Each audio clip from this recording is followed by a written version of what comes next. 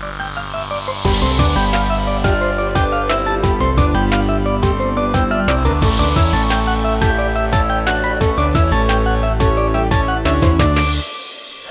everyone, and welcome back to the CanadianGameDevs.com podcast, episode number 207, which is a much sillier number to say in French. It's going live for our patrons, April 4th, 2022, and everyone else, April 6th. Steve, point of clarification, someone actually reached out to me and asked why I hate French so much. I don't hate French. Specifically, I hate badly designed languages, which happens to be most of the Latin-derived ones, including English. Oh, English is awful. Yeah. English is a language created by illiterate people for other illiterate people, and it shows because you have 10 words that all pronounced the exact same way that mean different things. It's absurd. And so French listeners aside, I appreciate your sticking with us through my teasing and taunting, and just know I hate English nearly as much as French. It's just that you always say it when you say the numbers, and numbers are fine in English. Yeah, they're objectively dumber in French. Yeah. I'm gonna crack a Coke Zero here. Hold on. Good. I'm sipping a mocha from the Dilly Dally Coffee Cafe on Quinpool in Halifax. Shout outs. I'm excited to go there later this summer. Dude, I'm so excited too for you to come here. But we're getting ahead of ourselves, teasing that second ever in-person recorded Canadian Game Devs podcast. For those of you who don't know, it's a show, a podcast, an auditory experience covering all the games made in Canada and the people who create them, like me. We cover me in some regard, don't we, Steve? We do. Download Sentience on Steam. Download Sentience on Steam. My name's Steven, spelled with a PH and A, so you think it's Stefan. It's not. My dad just goofed it. Joining me is the creator of the site, which just celebrated 7 years of being a website / Tumblr. The website started on March, whatever. In that case, happy birthday and 7 years of doing this to Steven, spelled with a PH and an E, who we just called Steve to avoid confusion. Hells yeah. Sorry, I'm looking at KFC. No, it's okay. KFC fucked me. Oh wait, no, they didn't. Sorry. Okay. Talking to people who didn't fuck us is our amazing patrons, who you can join over at patreon.com/CanadianGameDevs. Discord perks, 2-day early access to the pod, and discounts for Canadian gaming events like that's right, XP Game Developers Summit 2022, which we are proud to say on this podcast. We have a patron discount code for. Let me get the numbers for this. Yeah, so if you're a patron and you want to go to XP Game Summit, it's 20% off. I'll go over XP Game Summit in the events. But if you want to join our patrons and get access to exclusive stuff like that, and we give away game keys that we get in various bundles all the time. DM Steve if you want one of those patrons. You should go to patreon.com/CanadianGameDevs. This week, Steve, PlayStation has their first Canadian first-party studio in the 27-year history of the company. We'll talk about that. We can attribute that entirely to Steve's hard work here at this website. Inscription mopped up at the GDC Awards, Steve. I want to go over every single award they win because it's very funny. Oh, yeah. Man. I played like 15 minutes of Inscription and it was great. And then I just got, Dad distracted. Deck. Yeah, I got Dad Deck and I was trying out all the other ones, but I got to go back to that one. And we'll close out the show with some Dad Deck impressions, which, if you're not following us on Twitter, is what we're calling the Steam Deck, because it has finally allowed gaming on Steam to take a bigger role in this dad's life, hasn't it, Steve? Oh, yeah. I've played more Steam the last week and a half than I have in the last year. That's awesome. But before we get into any of that, I gotta think about words before I say them. Let's go over some jobs. Mm-hmm. What we've been plugging for the past couple weeks, we still got up Butterware Studios, looking for a game dev with Unity or Game Maker Studio experience, open to remote. Insert Coin Accounting, and I love this job still. We're looking for an accounting and tax associate or accounting and tax manager who's interested in game accounting specifically. This is just such a perfect, there's probably more than that. Maybe a couple hundred people in Canada who would just be perfect for this job. And I hope at least one or two of them are listening to this podcast and want to apply. Outfusion is hiring back-end and front-end devs remotely. Crimson Herring Studios is looking for a project manager, also remotely. And Kixeye is looking for loads of roles, devs, leads, a vice president, and many more. They're open to you working remotely within Canada or at their Victoria, BC office. Yeah, you're the worker and the power's in your hands. Go check out labor. Archiact, Archiact. I don't know how you would say that. Okay. Go check out them. It'll be in the show notes. They'll be hiring. Don't worry about trying to spell it. It's in the show notes. And who's this other one? Professor Game Design. Somewhere else. Sheridan College. Wait, is this? Hey. Yeah, Sheridan College is also looking. Maybe potentially. I don't know. I'm very behind on emails as people who have emailed us. No, that's fair. We'll look at it. You too could teach future bright visionaries like Sebastian and Sebastian's partner Dell, who are the only two people I know who went through. No, that's not true. I know. Shoutouts to Heather Snorkelhead out here working at 2K. They went to Sheridan's game design program. So lots of people I know who went to this program and then immediately got jobs in video games, which might just be the top 1% of everyone who goes through that, or a good endorsement of the program. I don't know. Where did you go? I went to Sir Wilfrid Laurier University's Brantford campus to study game design and development. Yeah, deeply embarrassed about that degree, but what can you do? It's where I am now. Laurier, I was waiting for Laurier to have his moment in the whole throw out all the statues things, because just throw on his Wikipedia or some heinous quotes Did Ryerson ever rename themselves or whatever? I think they're still X or whatever. Because there was a Ryerson Park here in Owen Sound, because there used to be a Ryerson school. Oh, interesting. The school got it's long gone, but the park always remained, and now there's just no park. There's no sign there, and I drive by it quite often, and I'm just just throw anything up. Yeah, whatever. Yeah. Just name it Owen Sound Park. It looks weird because they got rid of the sign, but they didn't get rid of the two posts that were holding up the sign. So it's just these two That's funny. That's so funny, Steve. No, you know what that probably means? It's when you go to make toast in the morning and you're not sure if you're going to use the knife again, so you just put it hanging slightly over the sink. Yeah, that's true. That's what the Owen Sound City people did. They're we might put another sign here, so we're just going to leave these here just in case. No, that's fair. Work smart, not hard.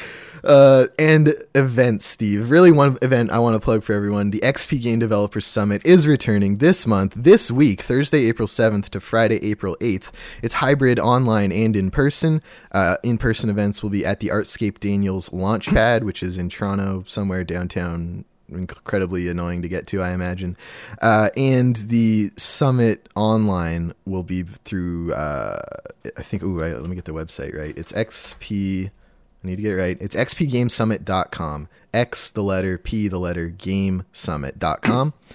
Again, exclusive discounts if you want to become a patron, 20% off tickets. Otherwise, there's a student rate as well as a normal rate. And let me get those numbers for you, Steve, because it's not cheap, but it's going to have a lot of value for people, I'd imagine, looking to get into games. So you can get... It's an American. I hate American. No, wait, this seems to be Canadian. No, it's American. In American, you can get the virtual only business pass for 2 days. That's $80 US, rounding up from 79 something. That gives you access to all the talks, a portfolio review, and access to their B2B portal, so you can connect to other people, set up meetings. Or for 120 US, you get the company business plan, which lets you go to the in-person event in Toronto, as well as the networking events that are happening in person, hands-on workshops, an in-person portfolio review presented by ArtStation. You remember ArtStation, Steve? It's still kicking. I love ArtStation. As well as a cocktail mixer and in-game swag, or in-person swag. Whoopsie daisy. Just so used to saying in-game. I am used to saying in-game. So that's exciting. And let me see if there's any big speakers coming to this. Because last year they were working on... they got Ken Lai from the Brandovale group. Do I recognize any? Victoria Tran, the community director for Inner Sloth. She had a really good GDC talk about how she grew the Among Us TikTok page. I was just going to say, she's the Among Us one, right? And she was... Kit Fox in Montreal. Yeah. No, she always gives great talks. Lots of other big studio names here. I don't recognize any of these people, though. Julia Minamata, who's working on the Crimson Diamond, will be giving a talk. She's awesome. Halavier Nelson Jr., who I got to meet at PAX, who just came off an airport for aliens currently run by dogs, which is very funny. Certain Affinity is going to be there. Loads and loads of studios. So yeah, check all that out. CanadianGameDevs.com/events or xpgamesummit.com. And again, we got a code if you want it. Mm-hmm. But on that note, Steve, let's shuffle some paperwork there and get into the meat of things. Also, RIP E3. I hope. Yeah, no kidding. I hope you never fucking come back. I hate you. I'm just sad because selfishly, I just wanted to go to an E3 one day. You know what I mean? And to be clear, they did say they're coming back in 2023. They made it very clear in their statement they're just not doing one this year because I think the writing's on the wall for them too.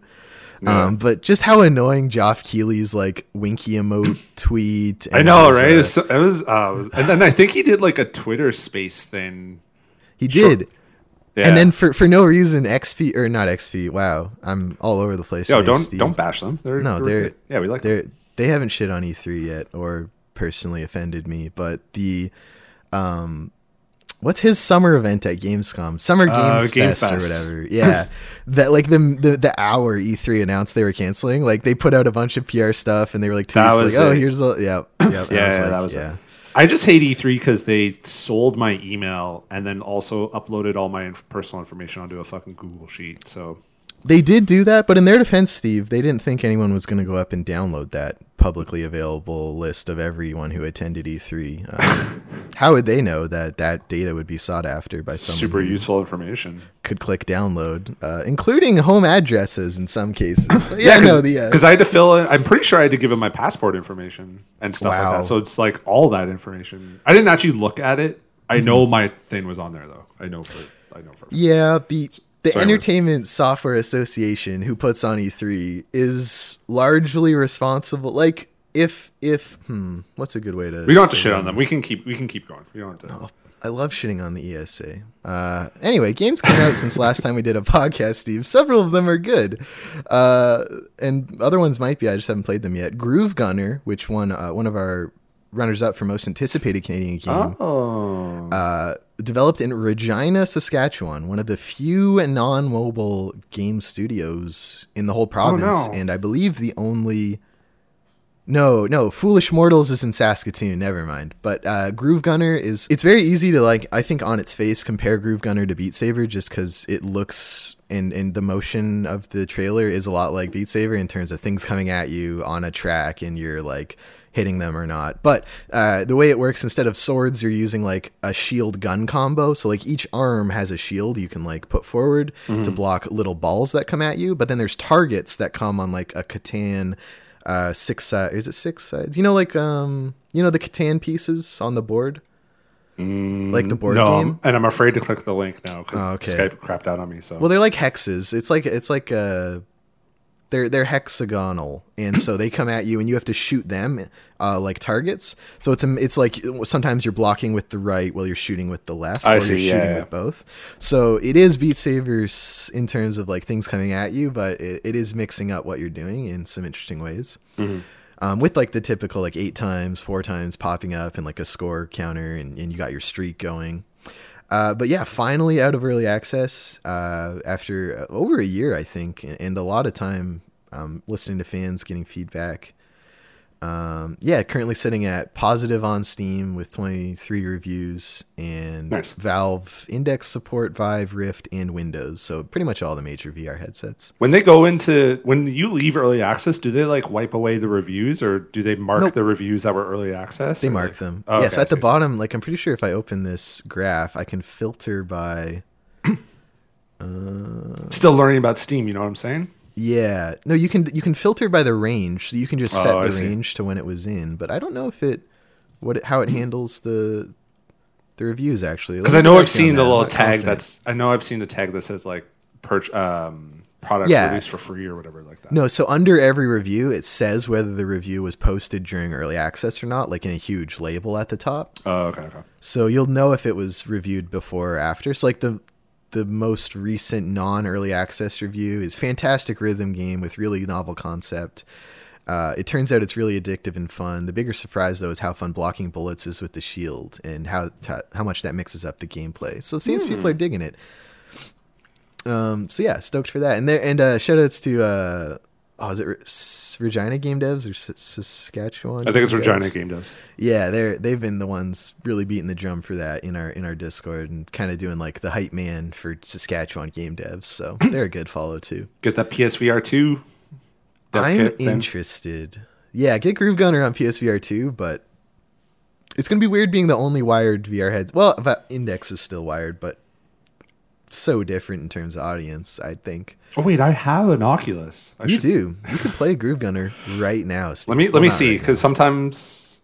Anyways, we can keep going. I'm gonna. Ethernaut from Dragon Slumber in Montreal has released on Steam. First person puzzle solving, some narration. I played a in development build where it was still his voiceover, which was very funny. And yeah, it's some cool puzzles. It's messing a lot with time. It's like some braid stuff in terms of like, you got yourself doing something in it's weird. It's cool though. I should jump back into it. I like it, yeah. Now that it's fully out.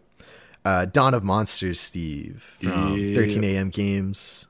Cool billboard you've retweeted. They have a billboard of just like a bunch of Canadian indie characters, kind of like our Twitter banner actually, but just like on a billboard in the city you're wrecking, which was very funny. But yeah, Dawn of Monsters, 4-player kaiju verse. It's Pacific Rim, the game, right? Yeah, pretty much. Okay, cool. Groove Gunner is not on Oculus, I don't think. Is it not? It says on Steam. Yeah, Oculus Rift. Oh, the Rift is different than the Quest. Yeah, because the Quest. Okay. Yeah, because the Quest can't play everything. Right. So in order to do, you gotta like. Yeah, do some weird workaround. Okay, you can like connect it to your computer to get the rest of it, but like I'm not going to do that. No, maybe someday in the future. And lastly, probably two big games Dauntless got a big update. I don't keep up with Dauntless, Steve. Why is this here? Do you keep up with Dauntless? I try. It's the game where I'm like, man, I wish I had more free time to play this because I would just dive into it so much. But I like if Dauntless hit like 16-year-old Steven's life. Oh, dude, I would have crushed Dauntless like back then. But it's something that I'm always just like kind of keeping an eye on, and I'm just like, that's cool. And occasionally I'll download it, and then it'll just stay there. Yep. I'm just like, I don't have the time to buy this, season pass. And I feel like I just like this happened with Destiny, where I was like, Destiny 2, the new Witch Queen, whatever, is like awesome, and then I just don't play it for like 2 weeks. And then I feel like I'm just like out of sync with the game and the world and all that stuff. So it's a genre of games that really is a part-time job that you really have to commit to, like a part-time job forces you to commit to enjoy. Yeah, like when I was playing World of Warcraft and EverQuest and stuff like that, like those were like really the only games I was playing at the time. So it's like MMOs. Like you just I'm like, I would love to play Final Fantasy 14, but that would just be a waste of my time. Because I would just play like 3 hours and then just like never again. And yeah, man, onboard, like it's a conversation that's always ongoing. Like how do you get new people into Destiny 2 without changing the experience in such a way to alienate the like core several 100,000 people you need to keep the lights on? You know? And some of these games, just like Warframe. Warframe is one of those games where I do kind of go back every 6 to 9 months, and every time I do, I'm just like, what the fuck do I do? Like, it's so confusing. You know what game never lets me down in that regard? What's that? Is Rocket League. I have and I'm in the middle of like a phase right now, but like I would say 3 to 6 months since 2015, I just play Rocket League every night for like a week or two. And then I just drop it for another 6 months. But you can always go back to Rocket League. It's just perfect for that. Yeah. Oh man. And Tunic is out, Steve, but we'll talk about that and what we've been playing. And Hells yeah. I want to go over some news. Been about a month between pods, so a lot's happened. There's a war going on in Europe, Steve. No, it's all about Will Smith and Chris Rock. It is. Will Smith did do an assault, but he's not making games, and I don't really want to play a game if he was making it. So I'm surprised there was no Fresh Prince video game. Oh, they might make one, or they'd probably do a mobile one for that shitty HBO reboot or whatever. Oh, it's not shitty. It's good. Is it? Have you seen an episode? Yeah, we've been watching every Monday night. Oh wow. Okay, never mind then. I take it back. I just assume every like rebooted decades old property is just a cynical crash grab that's probably worse than the thing it's imitating. It's 100% that, but what's different is like it's a retelling, whereas all the other stuff, like I'm specifically thinking of the San Francisco Bob Saget one. That's Fuller like House? Yeah, Full House. That's like a continuation. Like a lot of them are continuations, whereas Bel Air Right, like is Ghostbusters Afterlife with the Stranger Things kids. And yeah, and so this is just, and it's like again. it's also not even really a comedy. It's like a more darker kind of telling of the story. So it's different. Did they Dark Knight Fresh Prince of Bel Air? They didn't Dark Knight it. They Boys in the Hood it. Okay, that's a great way to pitch the show to me, actually. You kind of want to watch the Fresh Prince. It's pretty good. It definitely isn't like perfect. Like it definitely has its moments where Heather and I are just like, ugh. But it's good. It's managed to we managed to watch it every Monday night. So anyways, we can continue. Speaking of San Francisco, Steve, great transition. Hey. The Game Developers Conference happened this past month. NFT, bro. In San Francisco. NFTs were big, blockchains were big. I did not attend. My coworkers attended and told me about it. But every year, for several years now, the Independent Games Festival has had an award show along with the Game Developers Conference award show. They kind of like happen at the same time. And this year, Steve, Inscription rinsed, cleaned out. Inscription hurried hard across that rink. What do you call the field in curling? It's a rink. I would say rink. House? No, the end is the house. Anyway, Is it? Inscription. I'm gonna read you every single thing Inscription won at this award show.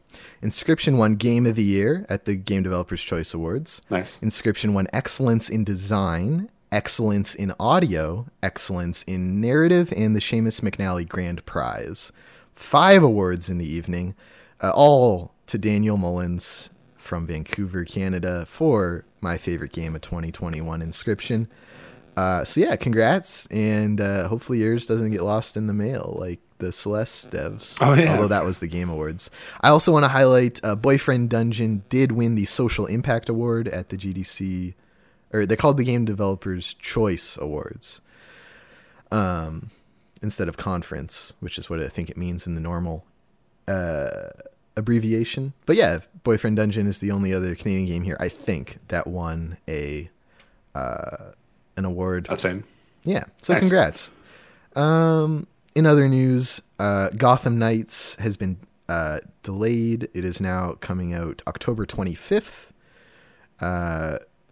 First release in over 9 years from Warner Brother Games Montreal. I know the last game was Arkham Origins? Origins. Holy shit. That means that picture I posted on our Twitter is 9 years old. Oh my God.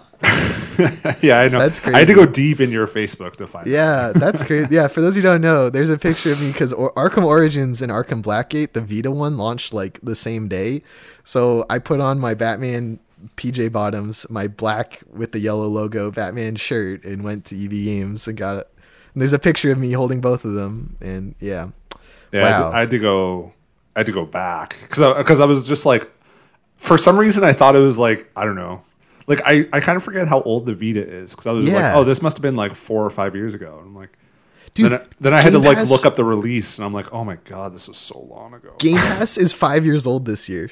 I know that came up in Discord or something. Yeah, where someone mentioned that. I was just like, no, it hasn't. I got it to play Below in December 2018, and that's crazy. Oh my God, man. But anyway, Gotham Knights, if you don't know, Warner Brothers Montreal, they did Arkham Origins, which is like just been abandoned by Rocksteady and I guess the Batman license. Like, it's not in any of the collections. You can still only play it on PS3, 360, PC. They shut down the multiplayer. Like, it's just like they wanted to move on from it for some reason. But I really liked Origins a lot. Like, I liked Origins more than City and Night, to be honest. Like, it would go Asylum, Origins, yeah, whatever. City and Night are fine.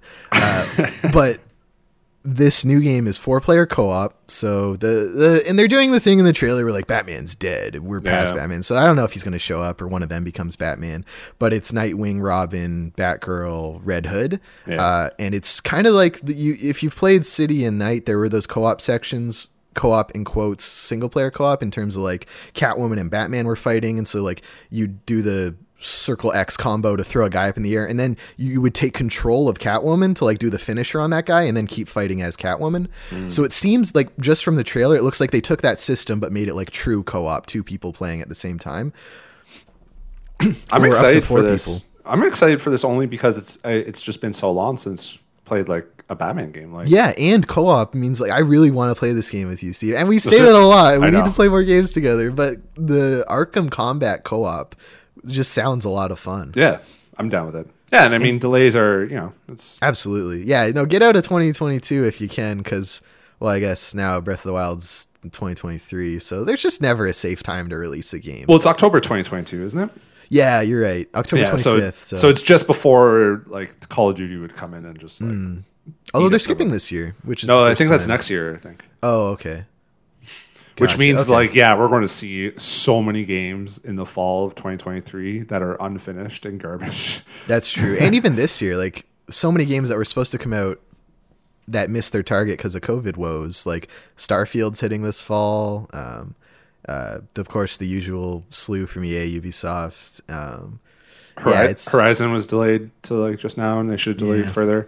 God of War is getting delayed. I'm calling it right now. Like absolutely. Like, what was the last Sony Santa Monica game that didn't get delayed? Like, I don't know. Well, it's already technically it's already been delayed, but they said it was supposed to be last year, which was always kind of like it's like your game. This last game came out in 2018. There's no way you're releasing it 3 years later. But yeah, I think it's going to get delayed because the same thing. It's just like Sony never releases stuff during the fall. We had a discussion about this on Discord, and I was like, God of War has to come out before October because they never release anything during the fall. Spider-Man was September. All these other games are like February. Last of Us gets pushed out. Blah, blah, blah. So I'm like, if it's coming out in September the latest, like we're already in April. Like we need to know the release date soon. And they're not showing anything. So I wouldn't be surprised if they announce a release date, but I think God of War would be pushed out. And I agree. Delays are fine. Horizon should have been delayed more, but yeah, delays are fine. Delays are fine and happen less when your workers are unionized. I'm so mad about Horizon, by the way. Yeah, we'll get to that and what we've been playing, Steve.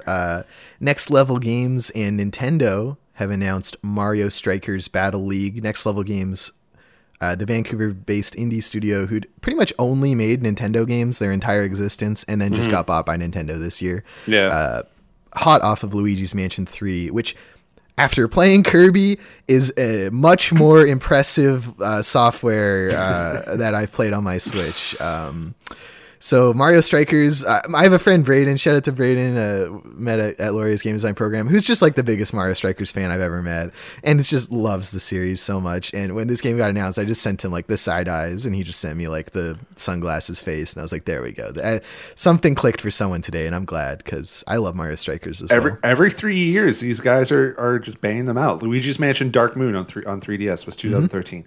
Metroid Prime Federation Force was 2016, which I think people don't like, but I don't know if they don't like it because it didn't have Samus. Yeah, that was the Federation Force was like the 3v3 Rocket League one, wasn't it? There was like a really weird one they did. Yeah, it doesn't have Samus in that. I know that it's like the soldiers, whatever.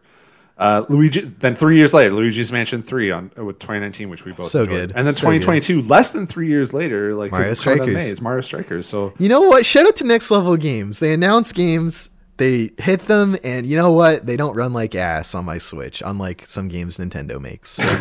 We're both so angry about it. I am so angry. Let's get through the rest of these, though. Sons of the Forest, Steve, the hotly anticipated sequel to what you and I realize is probably one of the biggest Canadian games ever made, and we just don't talk about, has been delayed from May 2022 to October 2022. Yeah, I bought it on PS4 and never played it. Like it goes on sale a lot because I get the email because like there is online you and I could play sometime, but at this point we might as well just wait for Sons of the Forest, you know. Yeah, I don't want to mess up my. I wanted to try it because, like you said, it's probably the biggest Canadian game. Dauntless might be up there. Warframe is probably up there, but like, it's not a live. I don't think it's a live. But those get coverage. Like Warframe's at E3. I know. Like, I never see. I didn't even know this got delayed until you messaged me, and it's like these. I can't even put a face. Where are the to fans? The studio. Yeah, where are the fans of this game? Like I don't know. I don't know. If they're just playing it, buying shit in it. It's crazy. But good on them. I don't even think there's microtransactions, to be honest. But maybe I don't know. Yeah, no, the one day Steve and I just went on to End Night Games, I should say, in Vancouver, are the makers of Sons of the Forest and The Forest, which was in early access for forever and then came out. But yeah, The Forest, does it even have microtransactions? Let me check Steam. No, it's just a $22 game. You just buy and play with people. I'm so confused. Because I remember I bought it, and then at the same time I was playing... what's the other game out in Vancouver? Oh, you were playing The Long Dark. The Long Dark. Mm-hmm. And like I was still in it, and Heather was like, watch me play The Forest. I booted it up, and she's like, oh, is this that survival forest game you're telling me about? I was like, no, but it's the same thing. So maybe I'll finish Long Dark. And Steve, they recently hit like probably this week 300,000 Steam reviews, which crazy. Are now put together overwhelmingly positive. I think that it's something like 90% plus or something have to be positive to hit that. Of their recent reviews, which is 4,400, which shows all the reviews. It doesn't give me a window, but they're at overwhelmingly positive as well. The top funny review is, found myself in a crashed plane in a forest on an island. I see a filthy naked woman running around as if she were on bath salts. The woman starts attacking me and I kill her. I eat all of her limbs. Then I come home and start playing The Forest. Oh, geez, that took a turn. God. Oh, no. Okay, you know what? I'm downloading it on my PS4. Okay, Steve, but did you know that The Forest is partly playable on the Steam Deck, according to the Steam page? Yeah, but I own it on PS4, right. Okay, yeah. If it was verified, I would. Yeah, okay. If it was verified, that's a little bit different, and I want to get into that. But I want you to get into that too. So let's get through the rest of this news. Yeah. Last couple bits of news. Two stories. First, this one's very nice. The Celeste developers, as I mentioned earlier, had lost their Game of the Year, their Game Award from the VGAs in 2018, which, what did they win it for? It was... Game of the Year? No, it wasn't Game of the Year. Or like Best Independent Game. Yeah, sorry, I meant Indie Game of the Year. Whatever. Yeah, Best Independent Game. It got lost, and let's see. They said what happened.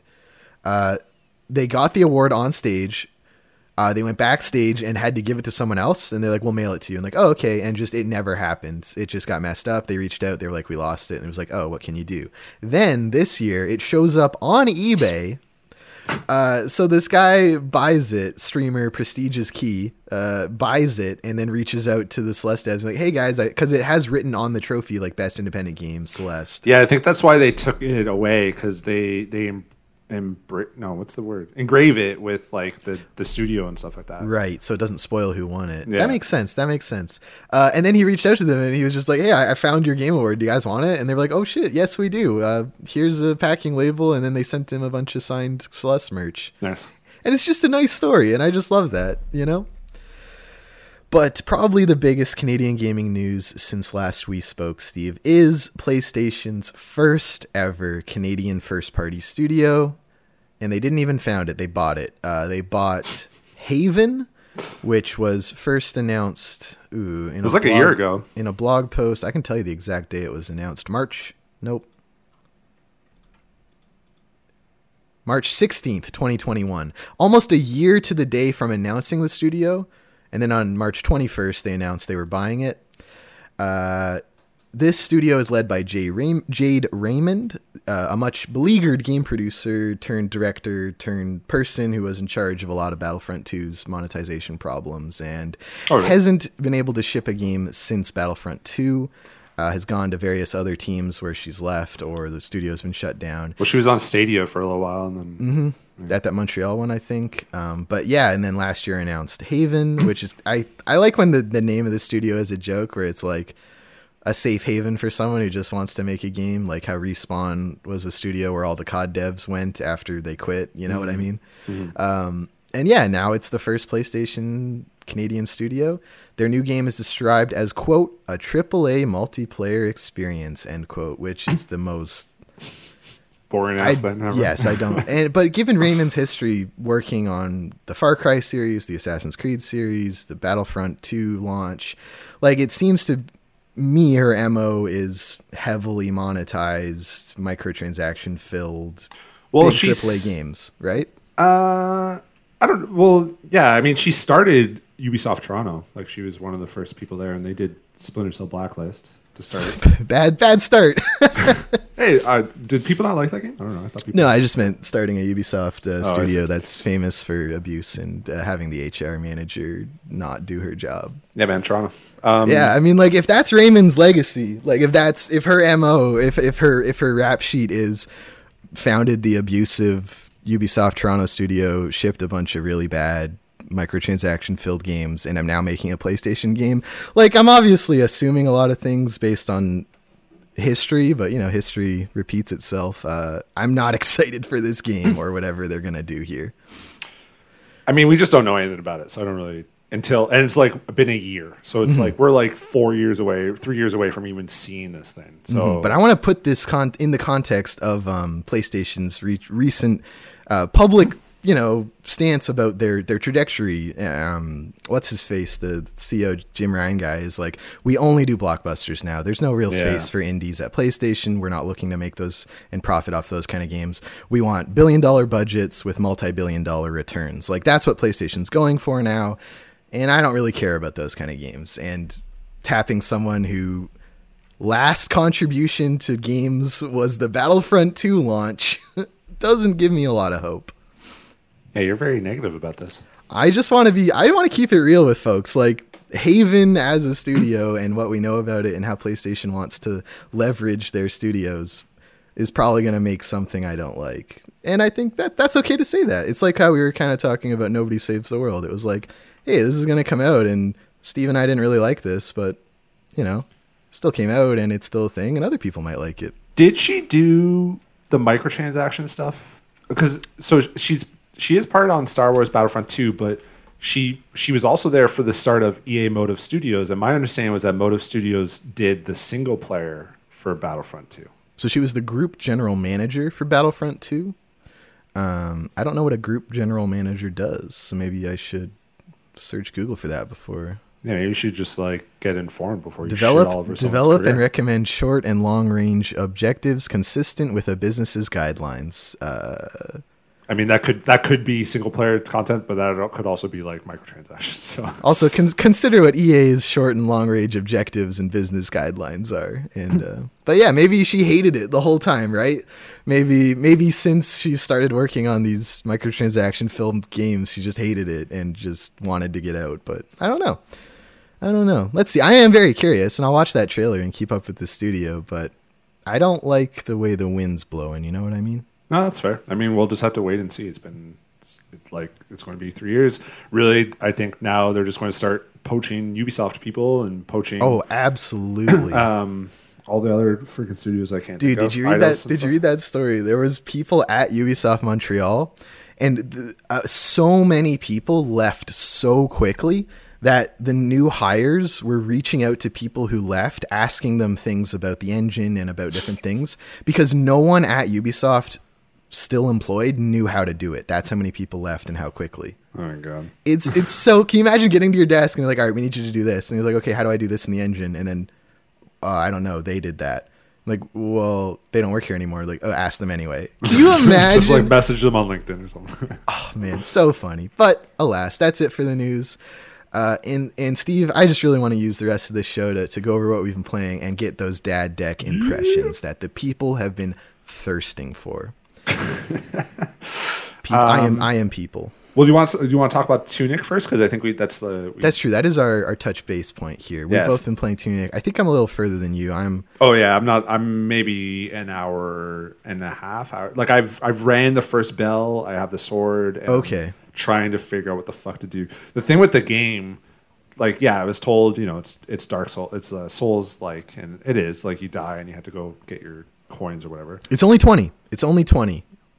It's only, what do you mean 20? You only lose 20 gold when you die. Oh, do you? I didn't even know. I didn't even clue into that. That's one of those things they don't tell you. But I think that is it, and Tunic is a Souls-like, but I would say Tunic's much more a Souls-light in many, many ways. Yeah, the combat is difficult and it's fun, rolling and stuff like that. I don't have a shield, which I don't know if I missed or if I just get it later or something.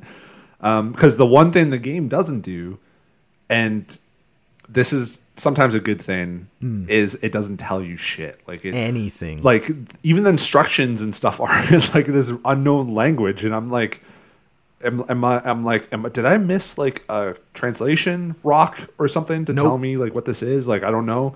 You just have to either know or use it to figure out. I want to drill this home for people. Like sometimes you walk up to a sign. You've all walked up to a sign in a video game, and I press A, and then a box comes up, and it's in a different language, and at the bottom is just okay and no. Yeah, exactly. And I'm like, okay. So I had heard it was difficult in terms of combat. I didn't know it was like difficult in terms of like it doesn't really tell you what to do. And it's kind of a great Steam Deck game for that reason. It's verified, which is nice. It controls really well. Good. It's no complaints on but buttery smooth. How's that performance? It performs. I don't know. I can't really tell 30 versus 60 unless like it's flipping back and forth. And I'm like, okay, Horizon is 60, and then I turn to like the resolution mode, and I can see it. So I can't tell, but I know it doesn't like slow down or whatever. Like it definitely runs nicely. Nice. The one overall issue with Steam Deck is that fan fucking goes off like very often, and it's annoying. I hear it. It sounds like it's taking off a bit. Yeah, it's not great. And so here's the pitch for Tunic, Steve. I think the intended player experience of Tunic is sitting down to play Zelda 1. If Zelda 1 was made with modern design sensibilities, using an instruction manual that's been written in by someone who's already beat the game. That's what it feels like playing Tunic. And the instruction manual is such a core part of this experience, and it really is more important than any other tool in your game. It's laid out, and I actually was doing some research on like old instruction manuals and game guides from like the 80s and 90s, and I'm convinced this is based on like the Mario 64 Zelda 1 like Japanese guide, because like the map looks like it's straight out of the Zelda like NES like instruction manual, and you can zoom in. Like if you're on the instruction booklet and you press A, it zooms in to like maybe an inch by an inch on the page, and it's so detailed, like it's crisp. I didn't realize that like your character is on the map and it'll move, so it's like it's like a map that will tell you. And I was like, oh, so I've been flipping back and forth between the map now, trying to find your little fox guy. So it's great portable because I am just chilling and I'm like exploring and stuff like that. And I think, man, Horizon just kind of ruined a few games for me lately, because I'm just like, I feel like if I was playing this in January, I would eat this shit up all day. You spent your open world stamina already? A little bit, and it's still really fun and it's difficult, but this is the first time now where I've hit like a wall of like, where do I go? Like I don't know where to go. Yeah. And reading a guide for these type of games is really difficult. Miserable. Because there's not really checkpoints. So it's just like, go to the West Bell Tower and see a windmill, blah, blah, blah, blah, blah. And I'm like, I don't know where that is. Yeah, it's such a bad game to play a guide from if you haven't been playing with a guide from the beginning, because you can be in so many different places when you discover things. Like I know where the shield is in your game because it's the same place it was in mine, but when you get the shield, when you get the thing that helps you get to the shield, I don't know, because that's how open. Like, did I miss the shield? Like I rang the first bell. You can't miss anything if you rang the first bell. I found the shield after I rang the first bell, I'll say. But I don't know if you can find the shield before ringing the first bell, right? Yeah, it's not like ringing the first bell opened up a thing. The only thing that's really kind of opened up an area for me was the sword. Because now you can cut those bushes down. The thing that I love is like, you know how in Dark Souls you'll like kick down a ladder later on and then it like leads you back to... So it sort of has that, but it's not. You're not doing anything because it's just like, oh, here's a path that's like behind this building that you never bothered to go behind, and like, but this is a shortcut to the like later on. I'm like, it's so like the way the camera and the hidden paths are kind of done. It's like you're just it's such a Nintendo thing, because like when I try to describe this to people, it's like in Mario 3D World, when you go in a pipe or behind a wall that like, from the fixed camera perspective, you can no longer see your character anymore. You just get like the black shadow. It's silhouettes, but it doesn't even do that. It's just like you're just so good, Steve. You're just so lost. So like, I'm really enjoying it, but because I had just come from like Horizon, which is this big open world And it just $100 puts the million. waypoint right at the top in Yeah. the middle. There's no doubt about where you have to go. And it was just buggy as hell for me. I'm like, the same thing happened with Elden Ring, where I'm just like, oh, I'm not in the mindset to have an open world game that doesn't tell me shit. Yeah. So I'm playing a different game to get off of that. You need a palate cleanser. Yeah, exactly. But Tunic is awesome. It's so The one good. thing I will say about Tunic that I really love, so the map on the instruction booklet is presented like face on, like you're staring at a building from the front, like a front on view, but the game camera is like slightly off and up, like at a 40 to 5 degree, is it called isometric, I think, view. I think so, yeah. But so because you can see head on the map, it shows you things you don't see once it's tilted 45 degrees to the right. left. I haven't even thought about that. Dude. And so once I realized that, like I would just you go to the map and you press A to zoom in, so it's like an inch by an inch across, and I'm just panning across this map and you'll see, Steve, one time I found like there's a point where it looked like someone had erased something. Like it looked like an indent in the page, and it looked like someone had erased something, and then I went there and of course there was something there. It's so nice. And the other thing, Steve, I don't know if you realized, when you pause the game, it takes the game view, like the full screen game view, pushes it back and warps it into a CRT TV, and then pulls the manual up in front of it like you're a kid pulling a manual in front of a CRT TV. Yeah. So when you zoom in, go to the very edge of the instruction manual and look, and the Tunic game is paused behind you on a TV, like a CRT TV. I'll have to look at that. That's sweet. It's so good. And so like, yeah, that level of detail and like care is in this game. And I haven't really hit a point where I'm like, what do I do now? What do I do now? Like I have had those like kind of stuck moments for like maybe 5 minutes, and then I really just open the instruction manual, zoom in, look around, and when there's something I haven't been to, just go there. And yeah, and I just discovered that the instruction manual has a map and that the map has me on it, and I can, so that was literally the last thing I did, because I was just like, where the fuck do I go? And then I was like, okay, so I think I know. Like I know I have a few places where I'm like, okay, I think I can go here. I just like haven't. That was just like the last time I played or whatever. And there's core mechanics taught through the manual too. Like I was reading on Reddit, some guy made it to the end of the game without learning this core mechanic. And I don't want to spoil the game either, but just know that like if you don't read the instruction manual, you will actually miss like huge parts of the gameplay. You know what I mean? Okay. Yeah. Message me what that is afterwards. I will. Okay. All right, Steve. Dad Deck. It's out. We've been talking about it for over a year now. Hit me. Okay, so overall impressions of the thing. It is beefy. It's a beefy boy.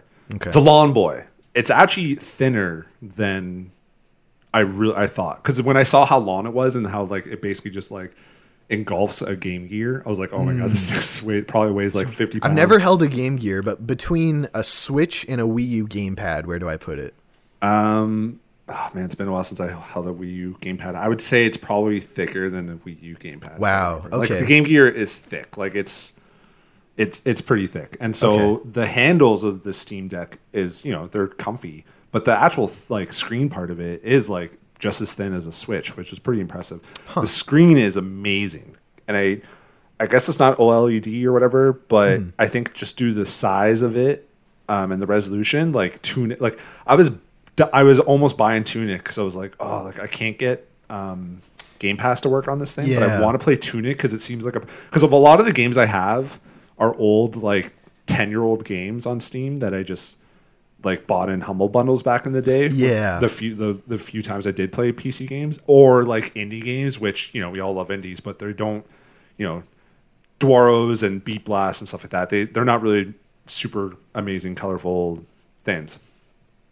Like they don't like pop. And I was like, oh, I want to play Tunic because Tunic pops. pops. And you gave me the code and it looks amazing on it.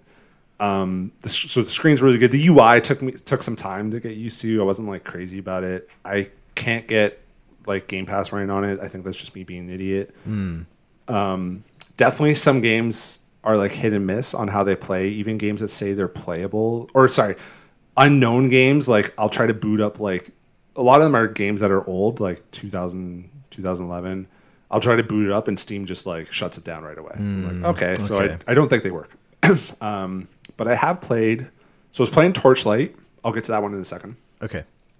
But Canadian, I was playing Beat Blast, which is the twin stick shooter music rhythm game. Yes. Awesome game. Good. Verified as well. And I tweeted about it being verified, and the devs were just like, "Oh, sweet, we didn't do anything." That's awesome. I love it when that happens. As a dev.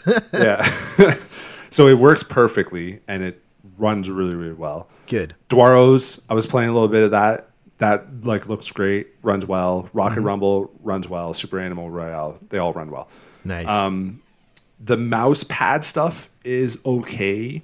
So between or underneath each thumbstick, there's like a touchpad, right? Yeah. And was that what you mean by mouse pad? Like a trackpad? Oh yeah, sorry. It's a trackpad. Okay. And it runs okay. A game like Torchlight, which doesn't have like a controller portion or whatever, you're basically like, it's a Diablo game, right? So you're like moving the mouse and clicking.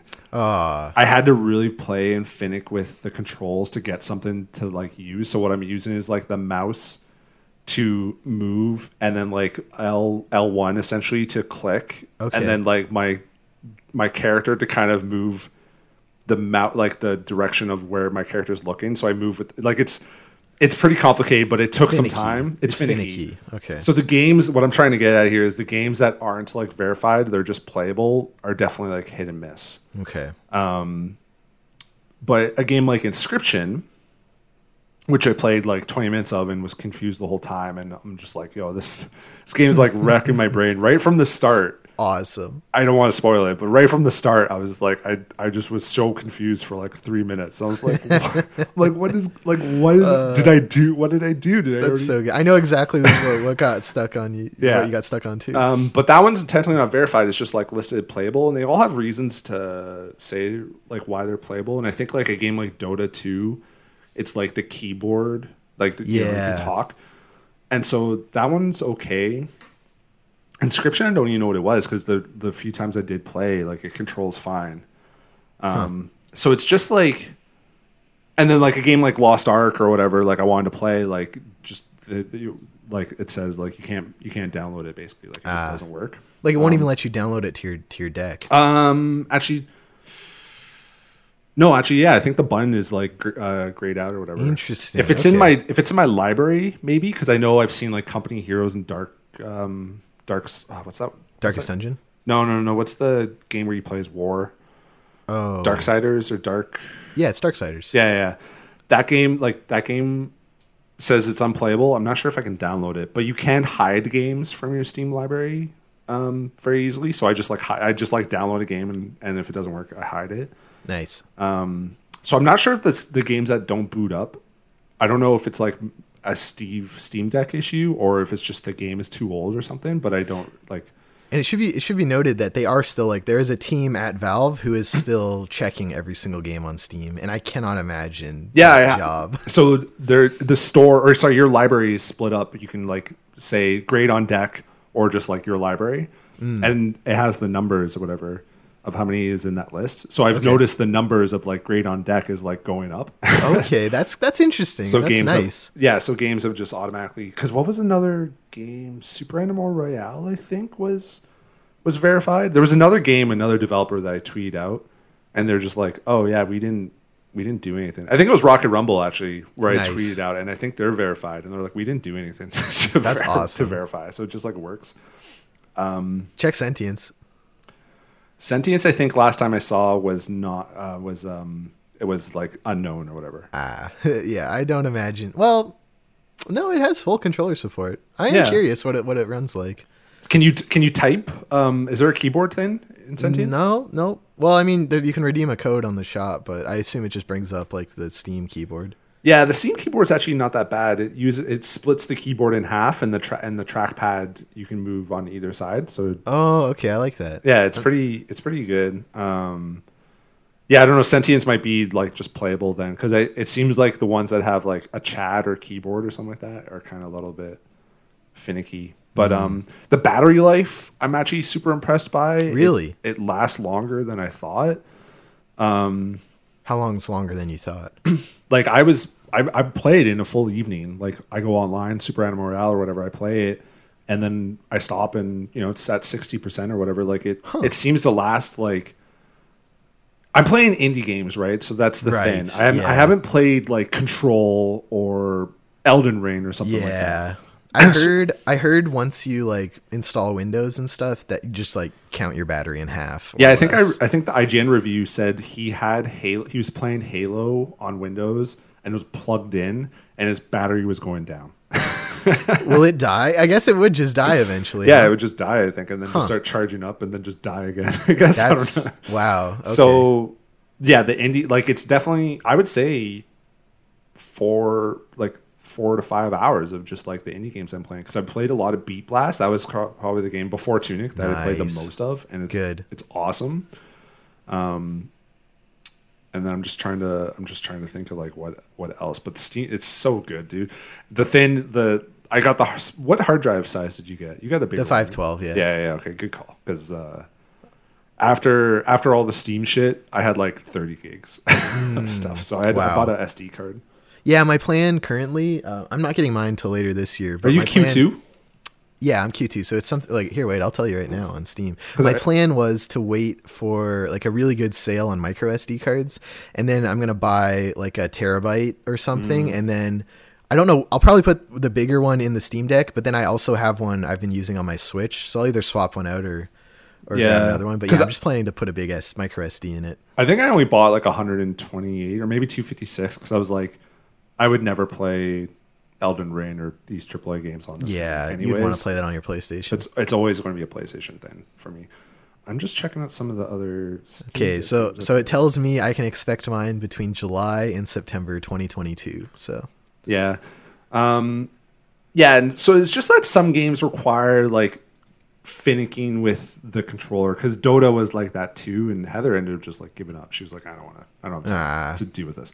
So you gotta kind of edit, but it gives you a lot of things. Like you could basically remap every single button, okay, including the trackpad and including clicking on the very trackpad. Nice. So yeah, because you made it left bumper for Torchlight. Yeah, exactly. So like, what does left bumper do? Is it a left mouse click or a right mouse click? Like, what's the equivalent? So it's really good. And then the Verify games, or at least most of the games, seem to just have like an official one. Nice. I don't know if it's official like from the devs, or it's just like Steam just says like, here's the one that works. But yeah, and then I was playing like Super Animal Royale, which is the made in Vancouver, the furry like battle royale game, and that was online and it worked really well. And is it furries if they're just animals? I don't know. I just remember Jake telling me that the game like really hit off with furries. I could see that. That wasn't their intention. They just they thought it was a cool contrast of like all these animals shooting each other and stuff and trying to survive in the forest. Do you remember Happy Tree Friends, the web cartoon of like cute animals being violently dismembered? No, it's kind of like that. It feels like that was, but then they're just like, but like the furry community like really gravitated towards the thing, or the furry community wants what the furry community wants, or the opposite, and people left reviews and being like it's for furries. They moved on, so it's like a double-edged sword sort of thing. But that was online and that was playing great. Overall, man, Steam Deck is fucking great. It's awesome. I'm excited. I'm glad you're liking it too, because it's not cheap. It is a luxury consumer electronic, and so I know in this last month I've just been buying stupid shit. And like I bought a 3DS, like a hacked 3DS from a buddy of mine, and then the Steam Deck, and that was like $800 of machines. I was like, why did I do this? But you know what, Steve? The ocean's on fire and the sun's gonna blow up. So you know what? Just buy a Steam Deck. Yeah, the one thing I wanted to do was buy Dawn of Monsters. You want that physical copy for your PS5, don't you? But it was like $80 USD or something. Ugh. $70 was shipping. I'm like, I can't do that. Yeah, that hurts. So then I don't know if I should just wait like for it to. I don't know. So like I've seen a lot of games like that do really well one place, like get physical copies elsewhere. Like the Pathless had like a limited run physical copy, and then a I Am 8-Bit physical copy, and then eventually just made it on the store shelves. Yeah. So like if it does well enough, your chances of getting it physical go up and the price goes down. But yeah, because I still see Runbow on PS4 and EB Games. Like, yeah, I see. I saw Monster Crown, that Newfoundland game, at EB Games last weekend. So I should tweet that. They're cool. Okay, I only have a couple minutes left, so tell me why you hate Kirby and why you hate Life. I hate Kirby and Life for very similar reasons, and that's They're both disappointing. they're both disappointing. I purchased, it's right here on my desk. I have it too. Kirby and the Forgotten Land. Feast your eyes on a wild world of 3D platforming action. I did feast my eyes, Steve, and I was quite disappointed. This game has, it appears to me, well, it has the normal, apparently this was huge with Pokemon Arceus. I just didn't play that game because I respect myself. And so apparently it's the same issue where like if you get like 10 meters away from anything, it just like the resolution just halves in like a very, very noticeable way. You see it with the tops of trees big time, like they just go flat. But anything that's moving in the world has 3 different frame rates, it seems, depending on how far away you are. And I first noticed it the first time I got to one of those tomatoes with the M on it that you see from Kirby games. Yeah, because it's in your like home hub. Yeah, your home base where all the Waddle Dees are building their huts or whatever. But I walked up to it and it was spinning 60 FPS. I'm like, oh, cool. And then I started moving away from it. And then like out of the corner of my eye, I saw it just like all of a sudden get really choppy. And I was like, that's weird. And I kept moving away from it. And then by the time you're like 20 meters away, it's like 2 FPS. Like the M is somewhere, the M moves somewhere else on it, and then the M moves back to where it was. Like it just looks like a picture show. Like I didn't notice until you posted on whatever, Twitter, or Discord or whatever, and I was just like, and then I was playing this morning and I was like, oh yeah, it really does like a lot of people also pointed out, they were like, yeah, they didn't notice and didn't care. And I think it is just like QA testing for a year and a half has really broke my brain because like I just looked for performance issues to report to programming. But yeah, the first thing I noticed was like anything in your peripheral in this game halves its resolution as soon as you step away from it, and anything moving just like drops to 2 FPS. And so it's all I can notice as I play is like all these things in the background that look like they're hopping around like a sticky note flip book. Yeah, because I was playing another one where it was like a water level and there's this alligator that kind of was swimming around an island pretty early in the game. It's like the first level of the second world, and then like it just looks so weird, just swimming like so slow. Yeah. Like it looks so stupid. And it's big things too. Like there's these big bison you find in the first world that are in the distance, like rubbing their feet, getting ready to charge at you. And you're walking towards them, and I'm watching them like try to bring their feet back and forth at like 2 FPS. And I'm like, I can't play this game, Steve. Like I am physically repulsed by this game. And again, if frame rate doesn't matter to you, it's a 3D. They did Kirby 64, but you can go into the background now. Like they did it. You know? It is fun. Like I am enjoying it. Yeah, and I love Kirby 64 because it ran at a stable frame rate. But Kirby, there's no way it ran at a stable frame rate. It's a 64 game. You're just too stupid and young to know. I would wager, as a stupid young person who didn't play a lot of N64 games, Kirby 64 runs at a more consistent frame rate than Kirby and the Forgotten Lands. I kind of want to.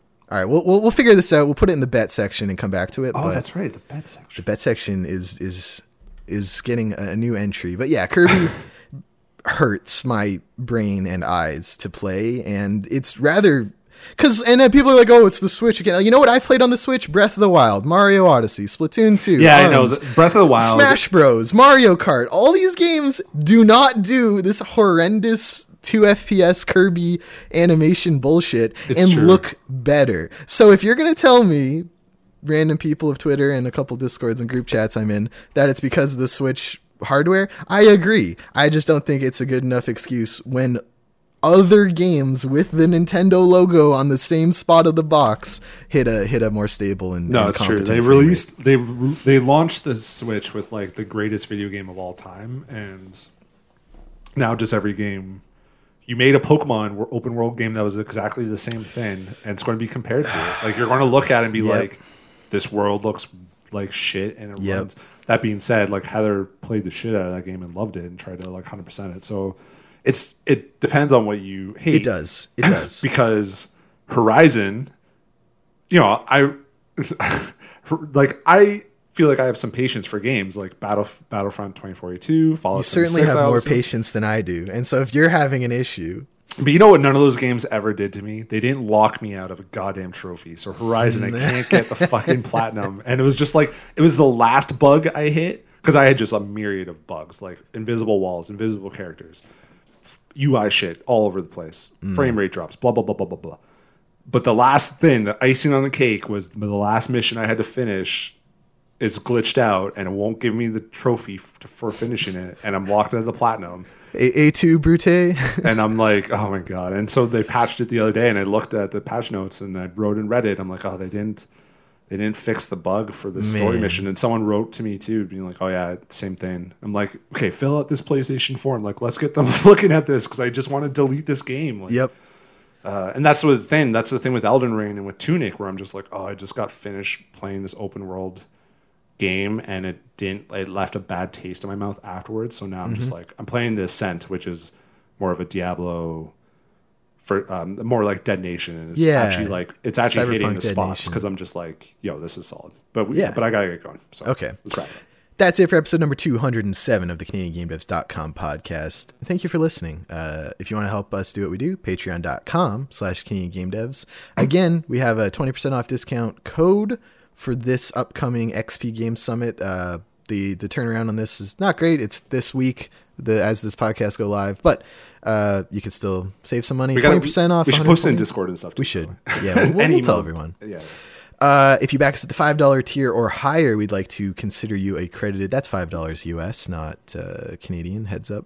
We would like to consider you a credited patron and read your name at the end, like these lovely folks. Thank you so much to Aaron McLeod, Daniel Quack Miller, David Nagy, Dougsy, E. Beer, Eleanor, Elizabeth Avery, hi mom, Jean Leggett, Kai Hutchins, Meow the Leon, and Nicholas A. Zorko. Our intro music's by @JakeBoutino on Twitter, who also did the Super Animal Royale music. And our outro music's by @ComposingDan on Twitter. Who did Dawn of Monsters?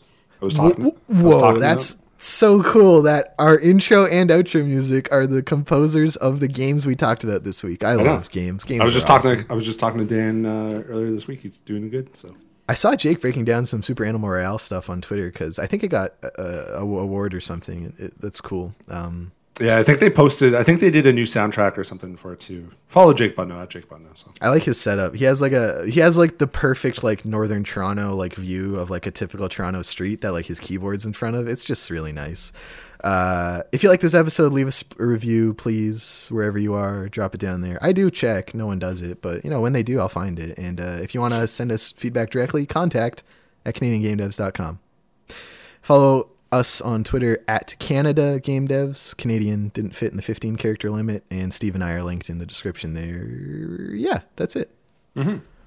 Steve, I will bet you $20 Kirby 64 runs at a higher frame rate than Kirby Forgotten Lands.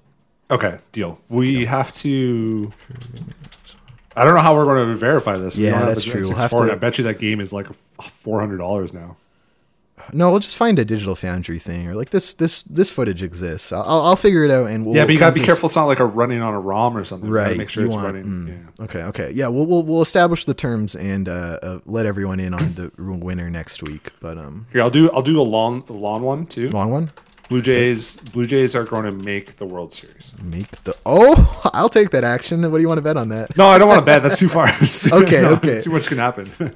The best bet of my life. Braden Watts, that same Braden who likes Mario I mentioned earlier, came into the student lounge in like November 2018. And he was like, I'll bet anyone in this room $20 the Leafs win the cup this year. I stood up immediately and I was like, of course, because he was so high on Austin Matthews. It was so funny. He ran over, shook my hand, and like it was game design, so none of these people knew sports. And I was like, anyone in this room should take this bet right now. And I'm sorry, Braden, if anyone did. No one did, because they didn't want to bet and they don't know sports. But I was like, that's a 1 in 31 for me, and it's the Leafs. Yeah. When was the last time the Leafs even made it past the first round? 2002 or something like that. Anyway, I won $20. It was incredible, and that feels like the same thing. Like the Jays are gonna win the World Series this year. Speaking of $20, you have to put it into a stock. I do, and when I'm there in Halifax, I'm gonna fucking adult the shit out of you. Turn my desk into like a day trading setup. It's got like the 6 screens with those red and green lines. Yeah, look at all your NFTs. Oh man, my wallpaper is just like tiled Bored Apes. That's it for episode 207. Thank you everyone, and goodbye. Bye.